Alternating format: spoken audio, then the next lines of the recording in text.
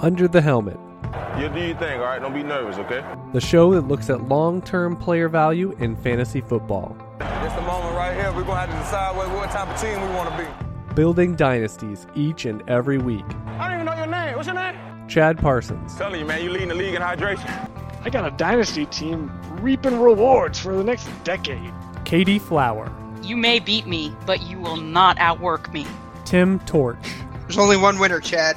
Find their written and premium audio content at uthdynasty.com. Playing it safe in Dynasty means you're going to lose. Stop talking about it, man. Let's get this going right now. Welcome to Under the Helmet, looking at some long-term player value in fantasy football. I'm your host, Chad Parsons, joined by Katie Flower. As usual, the official podcast of uthdynasty.com. Want to support the show? In addition to becoming a general manager subscriber over there at UTH Dynasty, you can support it by becoming a UTH patron. There's a thriving UTH VIP chat for the thriving superfans, I like to say, as well as some unique and exclusive content you can get there as a new UTH patron. Tim Torch is there doing a show every single week. I do some bonus content. So again, never a dull moment, whether you're looking to subscribe to the site, get rankings, metrics, all that good stuff. You hear Katie on a weekly basis with me and you say, I want more. I want more. Well, there are plenty of avenues to do that through both of those vehicles. And Katie, it feels like there's a crackle in the air, doesn't it? I mean, the last week we've actually been getting some quasi-normal June type news, and it sounds like football is on the cusp. I mean, people saying like the Zoom meetings are kind of stopping for NFL teams. We are getting very close, unlike baseball, of maybe some legitimate activities going on the NFL sphere here. And one of them, the news fairy, sometimes we miss it by 8 hours. Sometimes we get it right here on Broadway. And we got it this week because Dalvin Cook, along with some of these other rookie contract finishing type running backs that have produced so far, where, hey, they want their money. We can totally understand that. Running back is a tough, cold business, whether you're producing or not in the NFL, the churn and burn of the position. But Dalvin Cook is out there first and foremost of these potential holdouts where it sounds like, I'm not coming to camp. Give me my contract. Give me my money. And I've got 1 year left. I want an extension. I want big money. Maybe not McCaffrey money, but big money. And it's a very interesting scenario because we saw this with older players in Melvin Gordon and Le'Veon Bell the past two off seasons. Yeah, it's funny because I did a very un-Katie-like thing this week. I got a trade offer and I rejected the 2 trade offers that I had. And then I countered, and just as I hit send on the counter, I got a text message from you, Dalvin Cook to hold out. Oh. And I immediately revoked my trade offer, and then I went and looked at RotoWorld. Normally I'll go to RotoWorld first, but it was a decent offer, so it wasn't really suspect. Usually when you get an offer that's too good to be true, that's when you go to RotoWorld to see, okay, who just got busted for drugs, or who just rape somebody, or whose life is upside down now because of something they did. What's different? What's different this moment as opposed to an hour ago? This one was actually a decent trade offer worth countering, and it didn't even occur to me to check RotoWorld because I was in the middle of a million things, and like I said, a very un-Katie-like thing. But thankfully, your text was at perfect timing. Wow. Tim is usually the one breaking exactly. things. I'm normally not. I was like, I'm surprised no one posted it here. I'll just make sure. Wow, I had no idea. It actually influenced. I even said it as soon as you said something. I even mentioned. I was like, wow, no wonder I just got that trade offer. So did that trade die on the table? Oh, it died. It immediately died. And completely. Like they didn't come back with a different offer. So or anything a day like that. later, I've got Madison in that league, and so a day later, I offered him Madison. For something I thought was decent for, if he's the starting running back, he's going to take that to get him. And the guy rejected it and sent me such a low ball offer on Madison. I was like, okay, that's it. We're done. You're not interested. I can tell. Yeah, and something I know we've talked about, whether it's our own teams or, you can talk about it maybe within the scope of Devy or incoming rookies, but the idea of here's what I think a player could be. Now, that could be with a running back of if they get a starting role, ... in some capacity. It could be if a wide receiver gets a better quarterback, or, man, this system stinks for said player. Anything like that, of just this idea of here's the potential for a player, and you see it, or you see the possibilities, and you say, this is what I think this would be worth. But then you also say, well, here's where we are now. And I always think, James Conner a couple years ago, or Austin Eckler, exactly. It's always He's an interesting perfect scenario, Yep. because you say, we're actually getting tea leaves where this is more possible than just saying an injury fuels this, because Dalvin Cook has been one that's missed substantial time outside of last season. It felt very Leonard Fournette-like in terms of, are you going to double? Leonard Fournette. Yeah, Fournette-esque. Are you going to double down or triple down on a player that has had durability issues? And now we're adding the holdout, but I just wanted to mention the durability as well, of saying, right. How many times are you going to try to roll a 7, or roll something that the odds aren't really in your favor over and over again? I always say Marshawn Lynch, where he played every game for 4 straight years. It's like, that doesn't happen at the running back position. Good luck trying to predict that, and that's subterfuged Robert Turbin and Kristen Michael from maybe getting opportunities then. But now you have a two-way go with Alexander Mattison of Cook being injured, or Cook, I think you said it right with these other players holding out. You said, what if, they just report at the very last second? What if now, are they really ready to go? Are they more at risk to maybe sustain an injury right off the bat? Oh, absolutely. There's so many factors involved. I had a listener that was questioning, if you were going to sell Alexander Mattison today, what would you sell him for? Yeah. And it harkens back to the James Conner discussion, and I don't think I got near enough for James Conner. And now I'm more staunch on Mattison, because we've seen Mattison perform. We've seen him do well last year. So I know he can do it. I know he can carry the load. I've got no question in my mind. Can he be as good as James Conner? Absolutely. Can he be better? Absolutely. Is the possibility of Dalvin Cook holding out high? I do think so.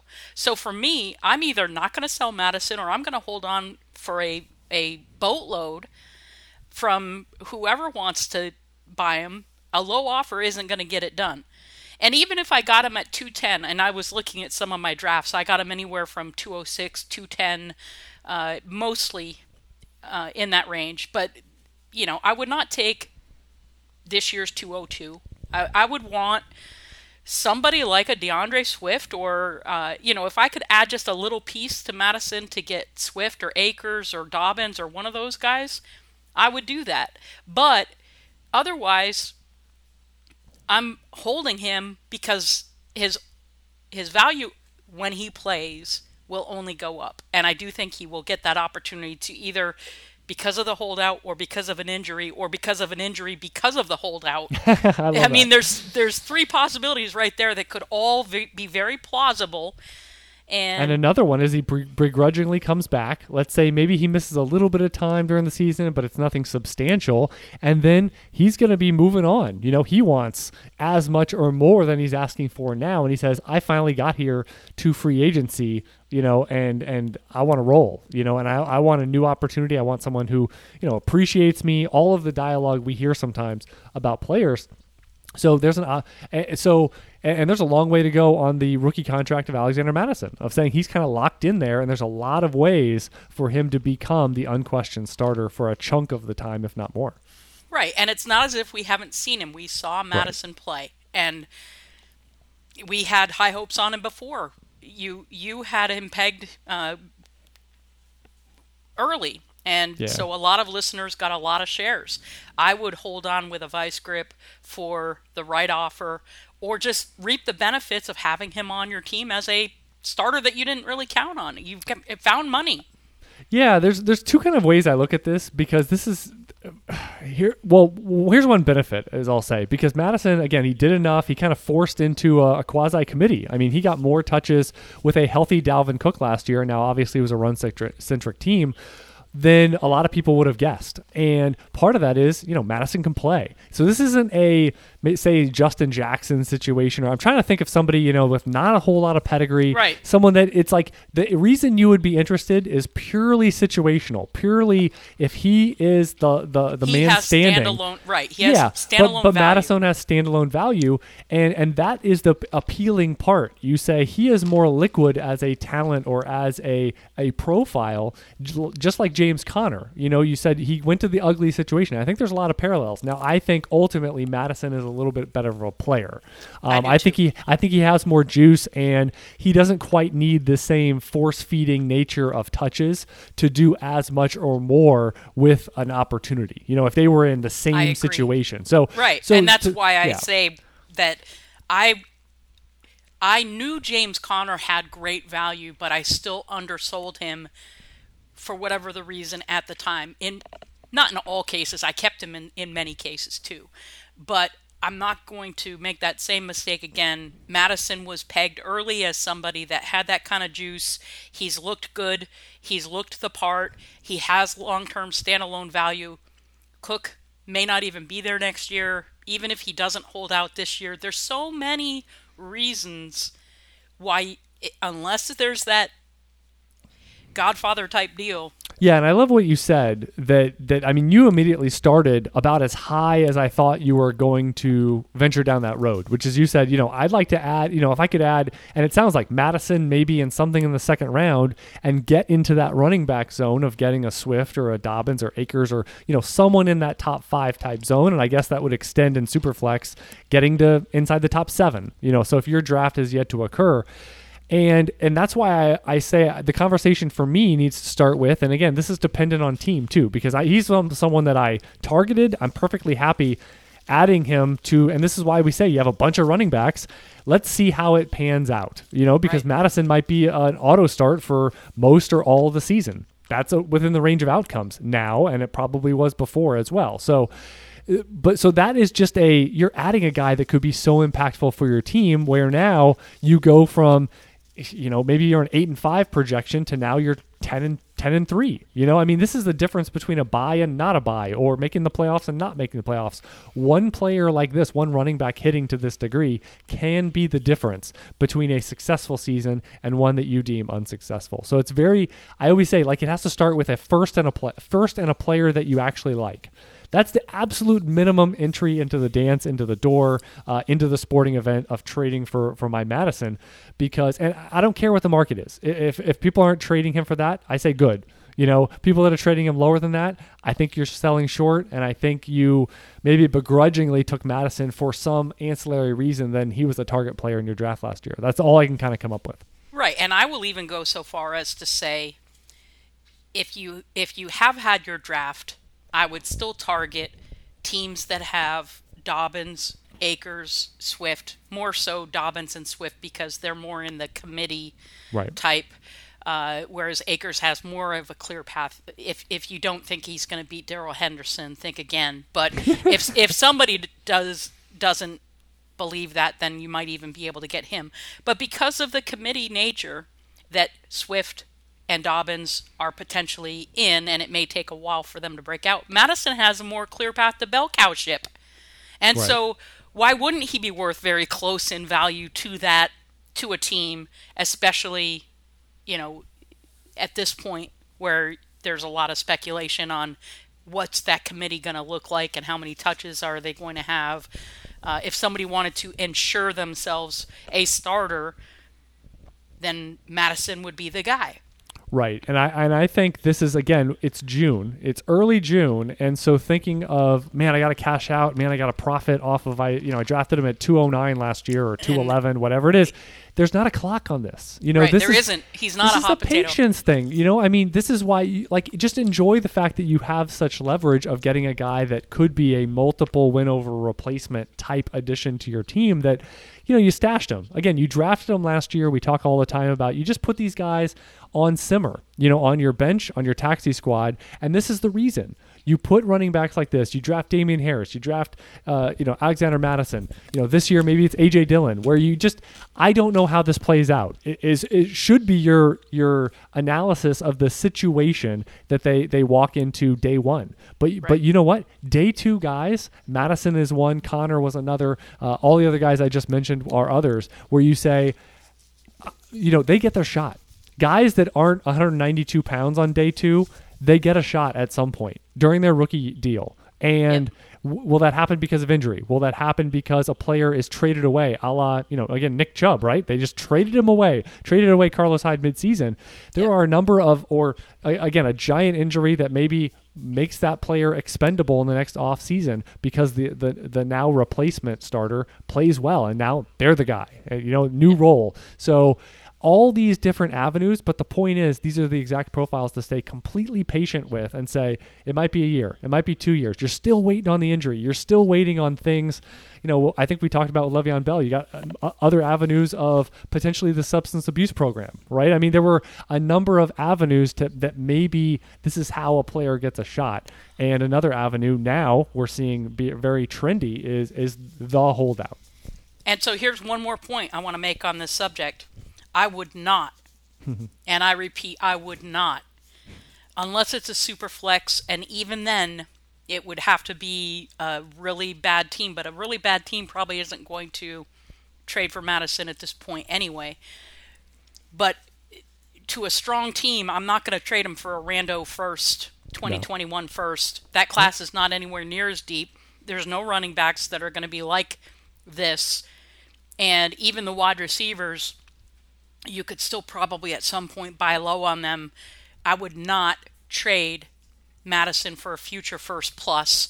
It has to be this year's first, and it has to be top 6 in that 2 through 6 range. Even if I have to kick in a little bit more to do that, that's what I would do. Or I'm going to hold on to him, or a player of that kind of ilk plus a pick or something. That's optimal. And I think here's an important point too. Madison, you can say, can I pivot and use him now as a much more valuable poker piece to get myself a core player? Someone who, you have to view better. You have to view improved upon what this profile, what this opportunity could be. And in June, I think it's going to be tough to do that. Now, if you get to August and we're getting a lot more Melvin Gordon-esque tinglies of he's still nowhere around. This is legitimate. He could be gone for a chunk of the season. We saw Eckler be very viable with Melvin Gordon coming back. That's just, it can be hard to get into the flow when it's week 10.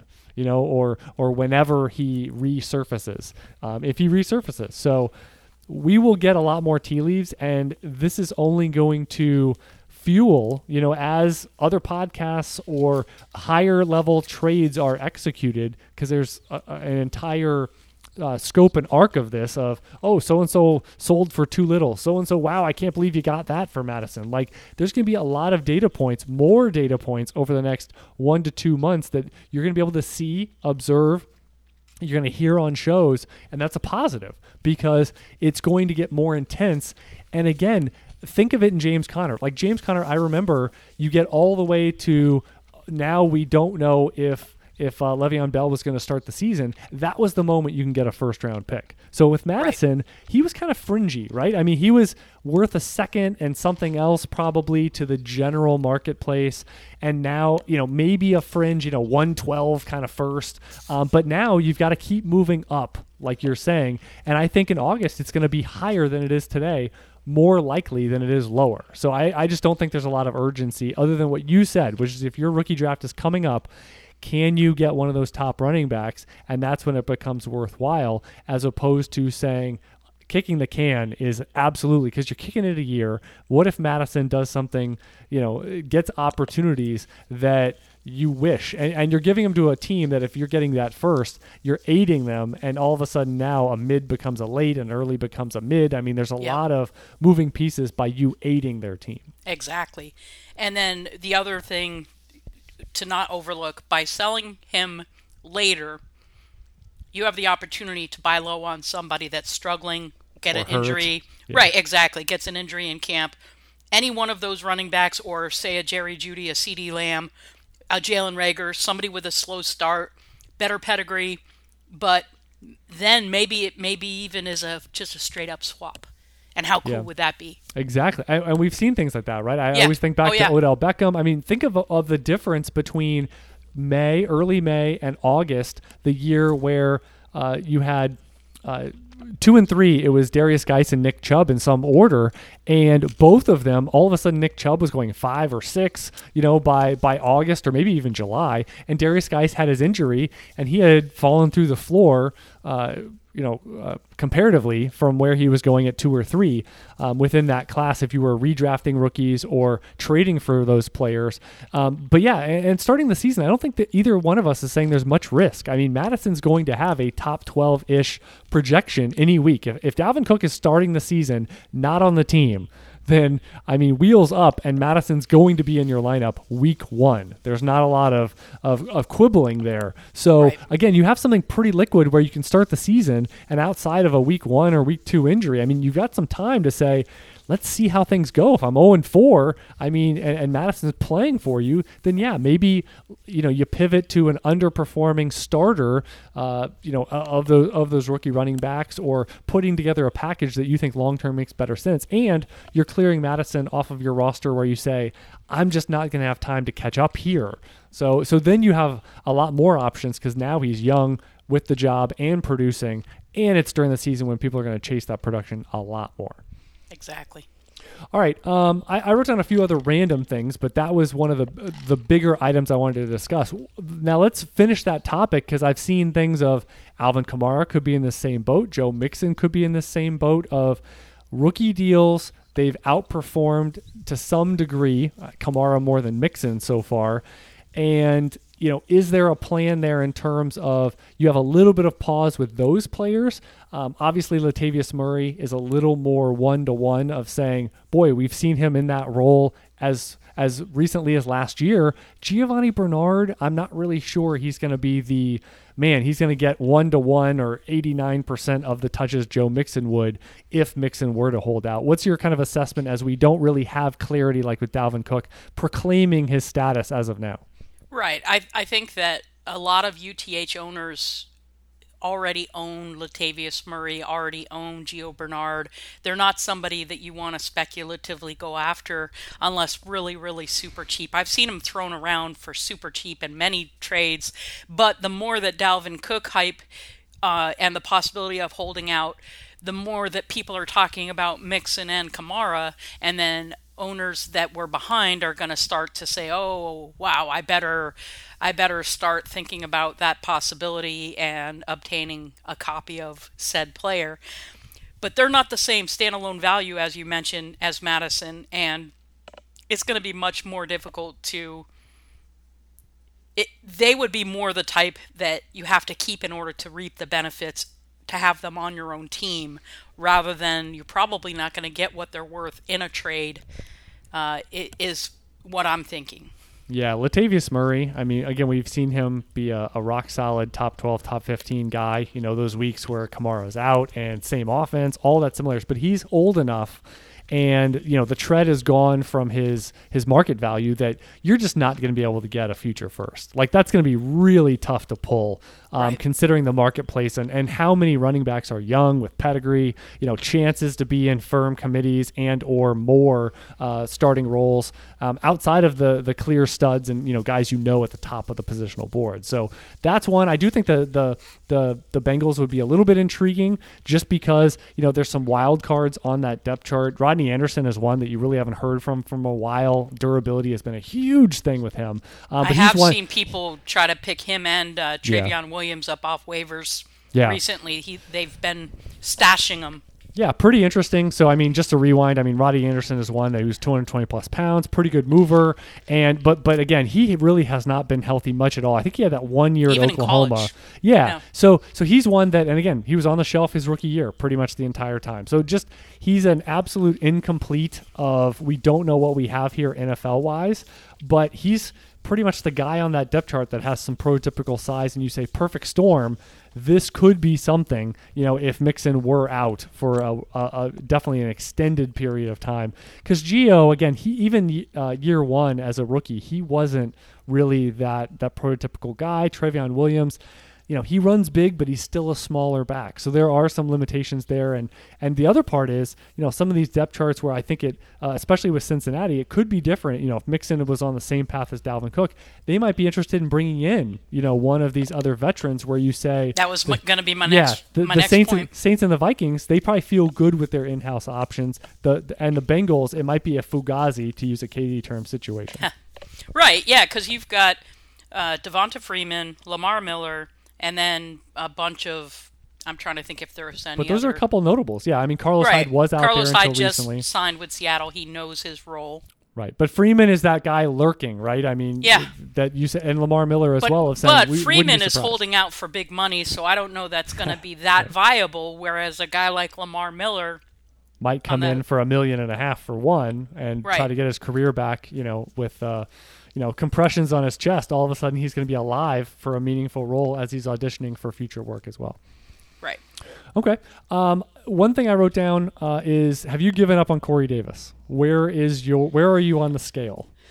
I am, as far as trying to obtain him, I've given up, but I haven't been having a fire sale either if I have him.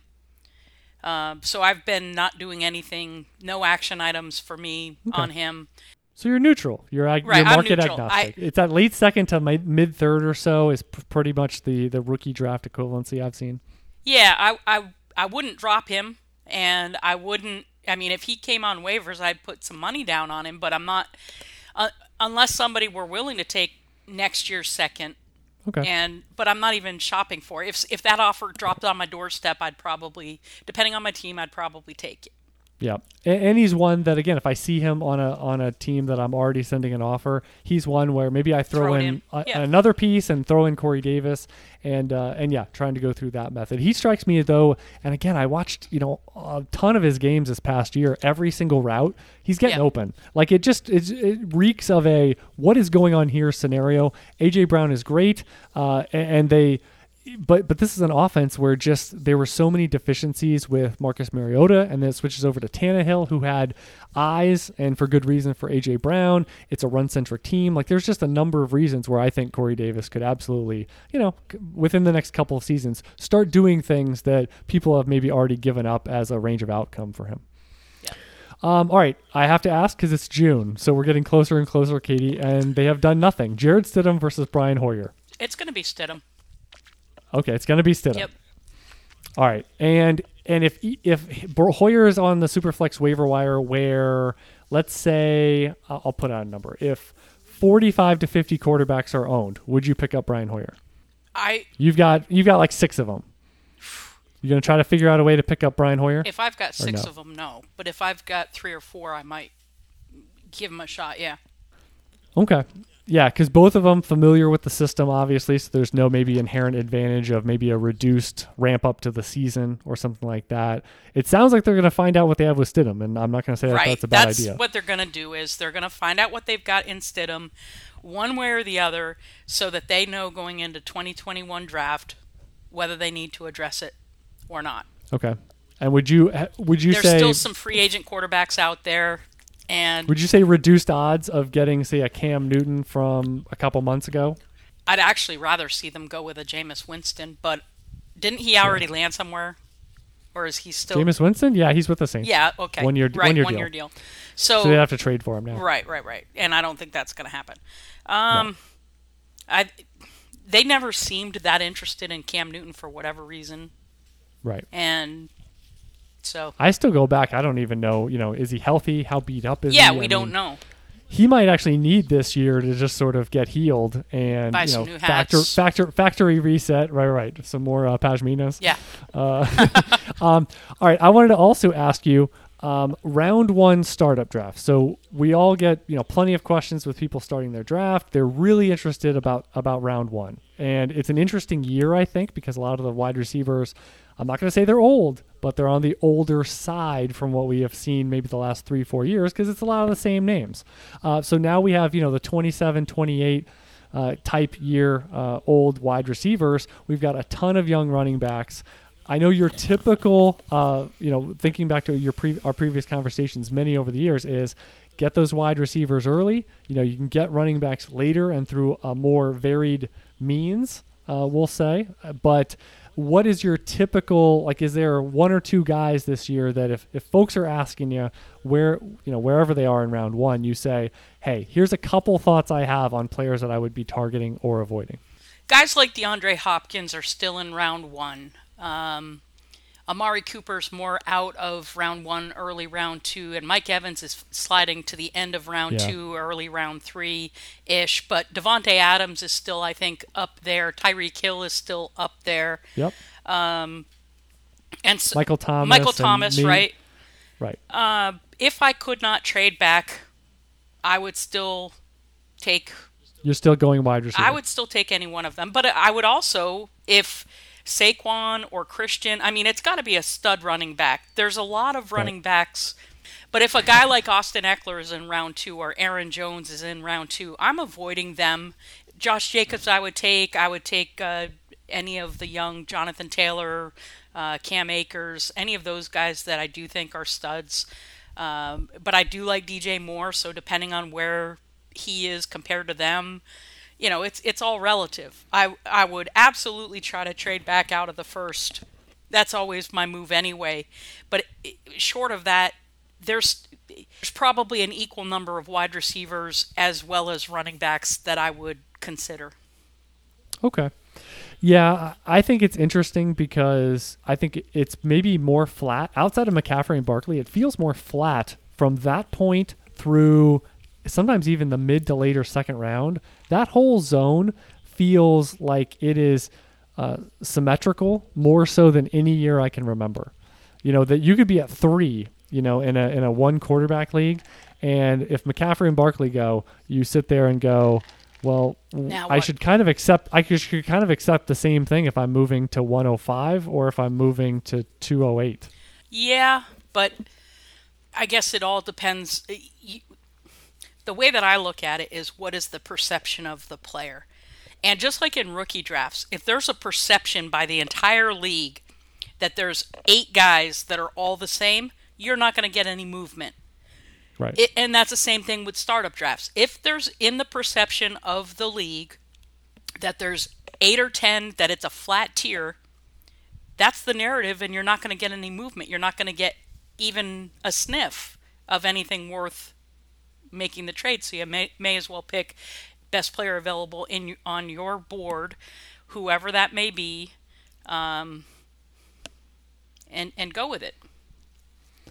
Yeah, we've seen it the opposite work too. If there's a tier ending, and I think it's easier to see maybe in rookie drafts as opposed to a startup draft scenario where everyone's just kind of zoomed in and locked and focused, where you say, here's where things are ending, then to move up that one spot can be as pricey as trying to move 5-10 spots sometimes if it's a more flat tier.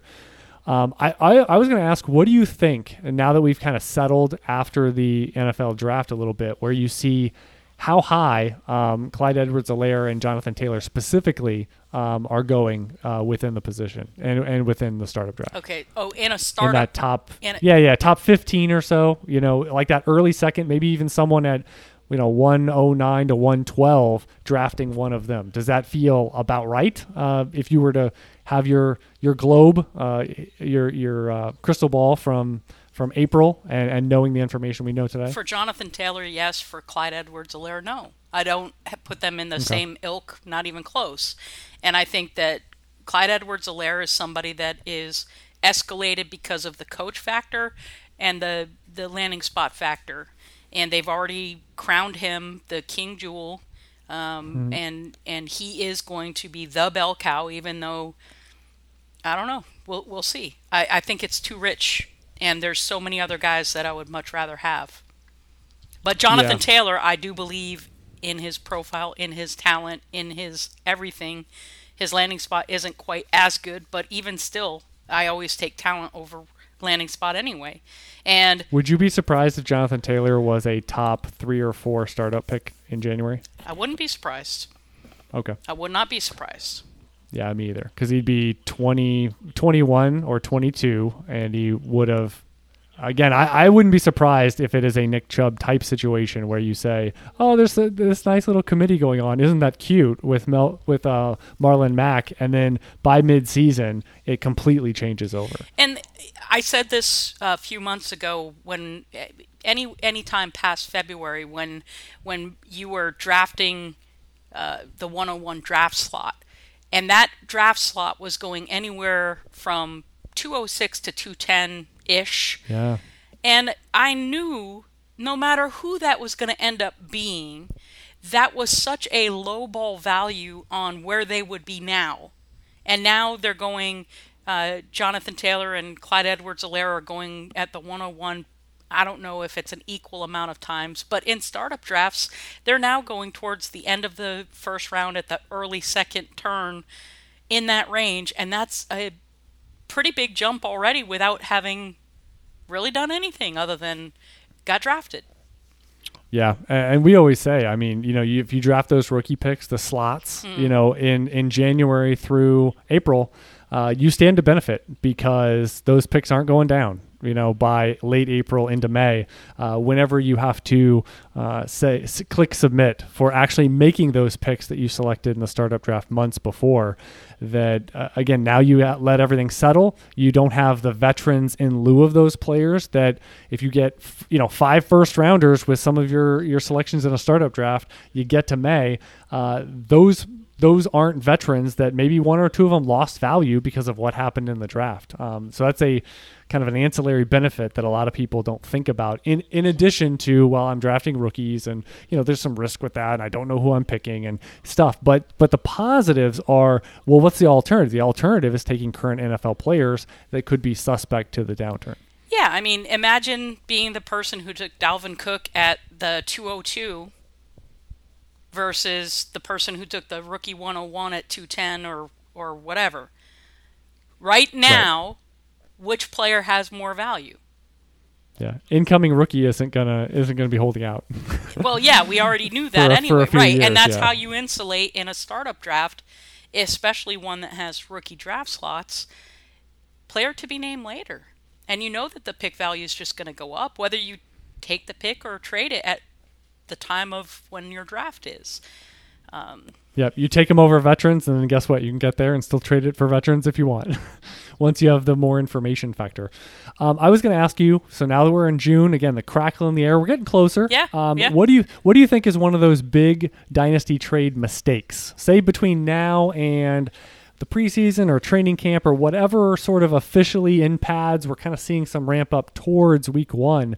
That would be our next checkpoint. Between now and then, what is a common mistake you see about dynasty trading and maybe just handling your roster? Just people trading for running backs between now and then, big name running backs, thinking I've got to fix my roster right now, especially if they're an older big name running back. That's a good way, especially if you're trading a rookie pick in this draft and something else to obtain them, giving up on rookies too soon or giving up on the rookie picks too soon.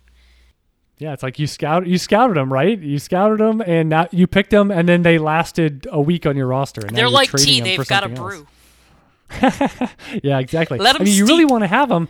You really want to have them 2-3 years. Yeah. To get a big sense of what you have. You want to encapsulate a lot of opportunity so you can get that upside that you thought they had when you drafted them. And it's really weird sometimes that people are immediately looking to move off of guys where it's like, wouldn't you have been targeting this player? And I mean, there's exceptions to that, but there shouldn't be many. In terms of drafting someone and be like, just really didn't feel good about it. I got trapped here. And I couldn't trade the pick, and now I got the player, and now I want to trade the player. I mean, that is maybe a 1 in 10, 1 in 20 type scenario of the number of picks you make. I actually wrote down the same thing.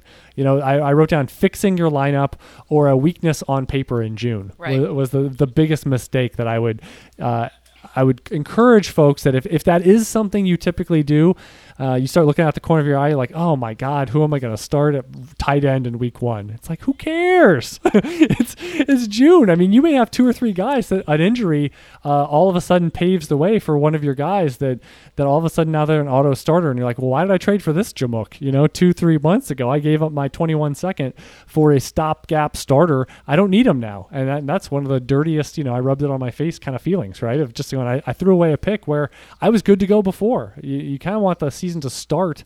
Let's see what we have before you start going, all right, there's a weakness, there's a strength. All right. I mean, good luck predicting that. It's June. We're going to have a bunch of twists and turns, and even the season isn't going to turn out exactly as you're projecting, with your, I'm just picturing right now, you got the green visor, like you deal cards, and you're doing that big old fashioned calculator where you press the buttons, you pull the handle. It's like, oh, it says here that I'm going to be weak in week 6 at wide receiver. I better trade for a week 6 through week 10 wide receiver in June. I'll be very proactive with that. People will be so impressed. Well, another thing that I see happening, I'm in a 5-round rookie draft right now, and I've been in other 4 or 5 round, and I've got several more coming up shortly. But you see people trading a veteran player that isn't dead yet, that has some decent, and they're trading him for a 5th round rookie pick that is such a flyer.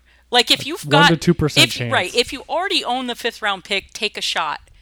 But if you are trading XYZ player, yeah, they probably got a better shot than 1 to 2%. Because you're not going to keep that. Here's the thing: you draft that rookie, you're not gonna probably have the tolerance outside of a taxi squad setting to hold that player for what? You're going to get to week 2 and you're going to get itchy. Or there's going to be players to pick up. What's even worse is seeing a veteran player that is a startable flex option traded. You're trading that plus the 507 to move up to the 504. Right. Really? Giant tier break 504. That's it. That's the spot. Exactly. Like, really? That's your line in the sand? Oh my goodness. Oh yeah. It's just cray. Right. Where again, you get in your little bubble, and what I always say is, no matter how much you like certain players, you still have to be grounded in the probability reality, as I like to say. It's my Jeff Janis rule. It's something I've learned, and I was in a recovery program, but now I feel like I'm healed. I got the necklace. I've been recovered for X number of years, where I now know if I draft X player, I at least know, no matter how much I like them, that, hey, they were a round 5 wide receiver in the NFL draft that wasn't a Stephon Diggs, top 1, 2, 3% profile score. So I know already, the odds of them, there's no way, first of all, I'm going to hold that player for 18 months. And so you're going to go through at most 1 season, probably a lot less. Maybe you might not even make till August. That's the point. And now you're sitting, so just knowing that player has a 1, 2% chance of hitting in year 1 to a point where you go, I'm the smartest guy. Look at me. Boy, wasn't I great at 504 because I traded up and I got them. So all these things, once you know that, you can realize how crazy you're being. Now, you can choose to be crazy, but I think as long as you know, you're probably not going to make that choice very often. As long as you go, you know what? Here's the historical probability based on the position, where they went in the NFL draft, how much I like them relative to that, relative being the key word. And now you're making an informed choice, but one that's more balanced than just, I love, now I'm going to pick somebody that watch they work out, but I love James Robinson and I think he's the greatest. And so I have to take him at 502 because he's going to be the greatest. Well, again, have a little more analysis going on than that, a little less tunnel vision of what that pick is worth, because you still have options. Like you said, you could trade for a veteran that probably has 2, 3, 5x the amount of chances to actually do something early on when that roster spot matters. Or you could potentially trade it for a higher pick next year and keep doing that sort of process over the course of time. You have a lot more options than picking a player that, again, how sticky will you be with the spot would be my biggest point. Yeah. All right, Katie, that's a show. Here's a show, that's a show, as I like to call it. And we talked about early on in a startup draft, we talked about some trading. Always use Katie as a resource there on Twitter at @FF_Skyler399. I'm at Chad Parsons NFL. Reminder about patreon.com/UTH, as well as UTHdynasty.com. Here's to maybe some more sprinkling of the news fairy for next week. Either way, tons of stuff to talk about here on Under the Helmet for your Dynasty team. So for Katie, myself, Chad, until next time, never settle, refuse to be average, and keep building those dynasties.